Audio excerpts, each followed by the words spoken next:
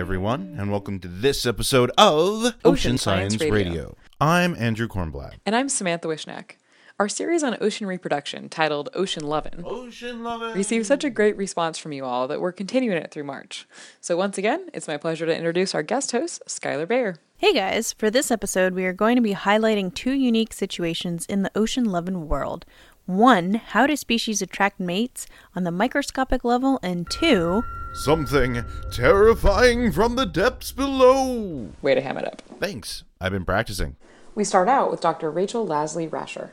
My name's Rachel Lasley-Rasher. I am a postdoctoral researcher here at the Darling Marine Center, which is the University of Maine's Marine Lab.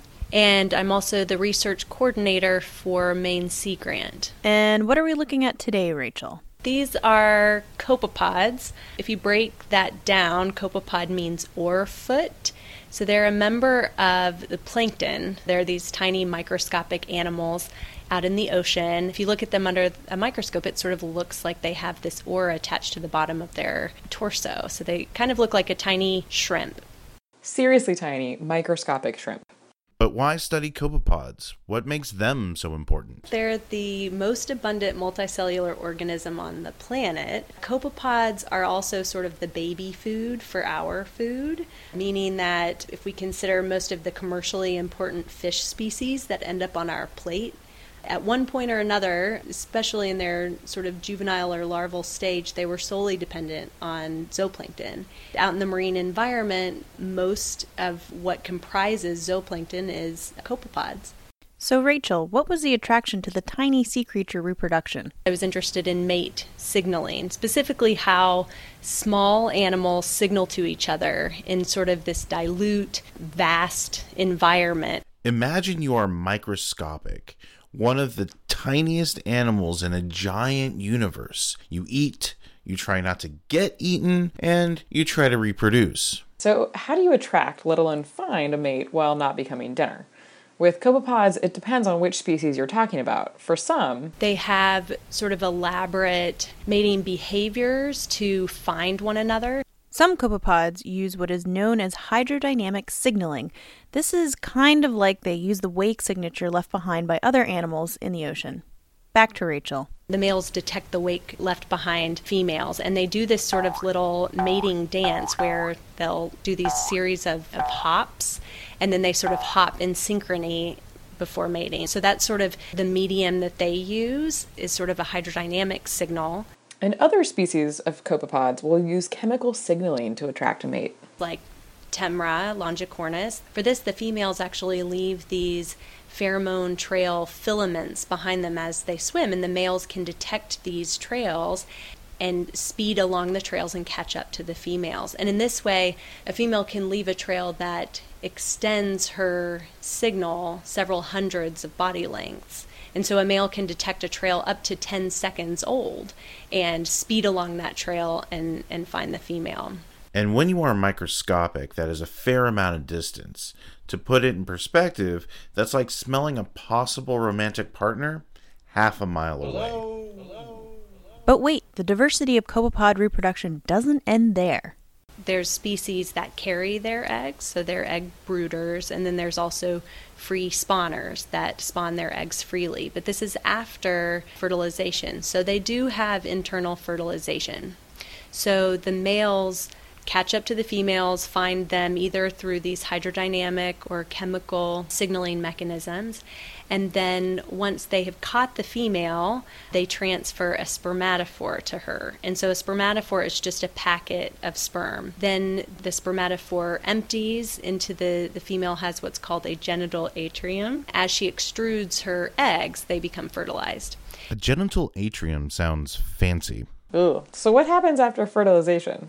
At that point, it depends on the species, that some species brood their eggs and carry those eggs around until they hatch, and then some other species freely spawn those eggs. And so as you can imagine, predation on eggs that are freely spawned is much higher than eggs that are carried by females.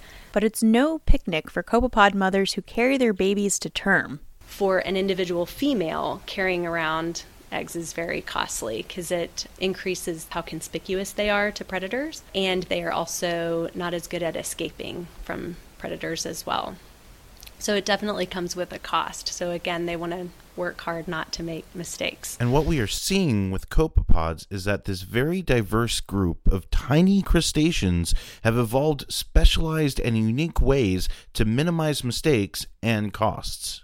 One thing that both offshore species and nearshore species have to deal with is, so what do you do in the winter with extremely low temperatures and low phytoplankton resources? What's interesting here is the different strategies that each offshore or nearshore species uses to deal with the ravages of winter. Nearshore or estuarine species tend to lay resting eggs, and this tends to be in the late or early fall. And these eggs sink down into the sediment, remain dormant until more favorable conditions occur the following spring. There's been some work that suggests that these eggs can, while the idea is for them to sort of overwinter, they have found resting eggs decades old. When we look at how the offshore open sea copepod species deal with this phenomenon, it turns out they have a much more full body approach.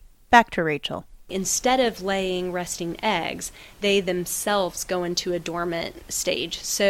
And that's usually at this late juvenile to early adult phase. And they go into this resting phase known as diapause, where they really slow down their metabolic function, and it's usually in very deep water, and again sort of remain in this resting phase until more favorable conditions arise. Tiny cryogenic crustaceans looking for love in the microverse. So what's next? Next up, the things of nightmares.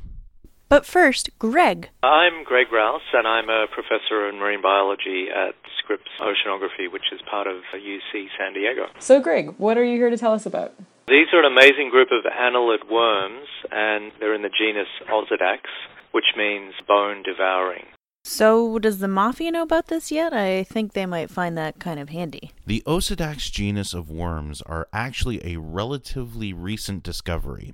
Greg and his colleagues only published the first description of one in 2004. After they were discovered on whale bones in Monterey Canyon by the Monterey Bay Aquarium Research Institute. The whale had died and fallen to the bottom at about 3,000 meters depth, and they stumbled across it by chance with a remote-operated vehicle. What they found there is something out of a horror movie or crazy anime or zombie video game. The bones were covered with what looked like a red carpet of waving feathers. A red, fuzzy carpet? Just wait. It gets weirder. They collected some of the bones and sent them to me, and after a lot of anatomy and DNA sequencing, we figured out that these were seboglinid worms close to Riftia and Lamellobrachia, but what was remarkable was they were actually eating the bone. Yeah, bone-eating red worms covering a whale carcass like a shag carpet. This is definitely giving me ideas for redecorating my living room. What's really cool here is that these worms are actually related to worms that live near hydrothermal vents. These are deep-sea areas where the local environment is sulfuric, hot, and without sunlight. The related species of worms that can live on these smoking chimneys can survive on the hydrogen sulfide thanks to a symbiotic bacteria that converts it into digestible food. In Osedax worms, they do have symbiotic bacteria, and that symbiosis with the bacteria and the fact that the worms can dissolve the bone allows them access to the nutrients in the bone, such as collagen, and that provides them with the nutrition. While Greg was examining his sample of these nightmare worms, he came upon a mystery. One of the first things that became apparent when I got the specimens was that they were all females. All up and down the bone sample, all the worms had relatively similar anatomy. They were up to 7 centimeters long. They had most of the body was in the bone, and there was a large mass that was an ovary, and from that branched out roots. The roots were branching out through the bone in different ways. And from the ovary then came a trunk that then became these 4 plumes that were waving in the current that they had seen when they first saw the worms alive. They had a tube that ran along the trunk and came out with the 4 plumes, and that was an oviduct. Every single worm on the whalebone was a bone-eating ovary, and were obviously reproducing, basically colonizing the bone. So the worms were clearly putting eggs out into the water. But the mystery for a while was that there were no apparent males, and that stumped me for a while. So, where were the dudes? Yeah, where are the dudes? One day I was just looking again at some of the females, and they live in a tube, so there's the main body is down in the bone. The tube is transparent, so I was looking at it and I saw these little 100 to 500 micron long ellipses in the tube. Just for perspective, the width of a human hair is roughly 100 microns, so these things are tiny. I pulled some of those out and put them under a microscope and initially thought, oh, they might be spermatophores, and it turns out that they had all sorts of sperm stages, and then I looked closely and it dawned on me that these were actually dwarf males. It turns out that the males of this species are in the range of 100,000 times smaller than the female. They don't eat, but live off of all of the energy they had with them when they were eggs. Hundreds of these sperm spewing drones live inside the tube of every female. In the end, we found that depending on the species, the harems, we called them, a female could have up to 600 of these males in her tube. And they tended to congregate around her oviduct. When these tiny males use up the last of their energy, the giant female worms need to replenish their harem. The females have to continually gather males from the plankton. In fact, what they appear to do is gather larvae from the plankton, and the larvae likely are facultatively male or female. That means that the sexual state of the individual is completely dependent on the motion of the ocean. It becomes a toss-up whether or not the offspring of these worms become the larger, full-sized females or end up trapped as dwarf sperm producers for the rest of their short lives. We think if they land on bone, they become females, but if they're taken in by a female into her tube, they'll become a male. But it gets even weirder. The only confounding part of this story is that we have found one Osidax species where both sexes eat bone. This one is a condition where the male is nearly the same size as the female. So dwarf males have evolved multiple times across the animals, in barnacles, for instance, and echeuron worms and fish such as anglerfish. But this is the first case where a phylogeny has shown that dwarfs have been lost and that similar-sized sexes have re-evolved.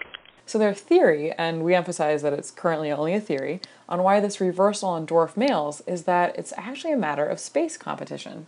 One of the reasons that dwarf males evolve is where it's hard to find a mate, or where there is competition for space.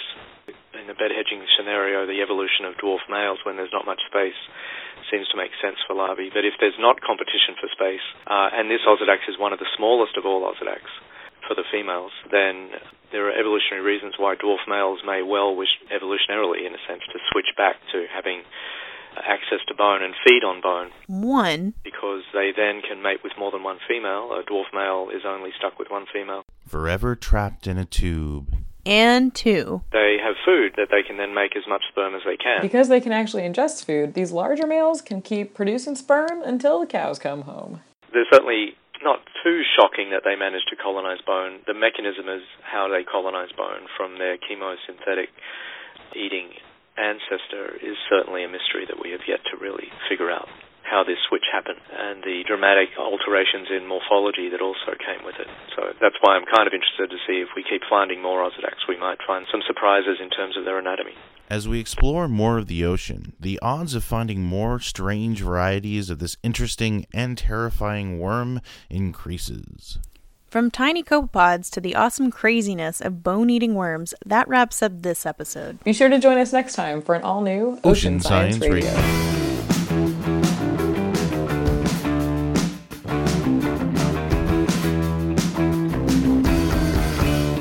So do you think Osidax males are bad to the bone? Bad. Bad to the whalebone. I wonder if a female copepod has ever thought about redecorating her genital atrium. Maybe with some nice spring tones? What do you think, Samantha? Genital atrium? It just sounds so fragile and sharp around the edges if it breaks.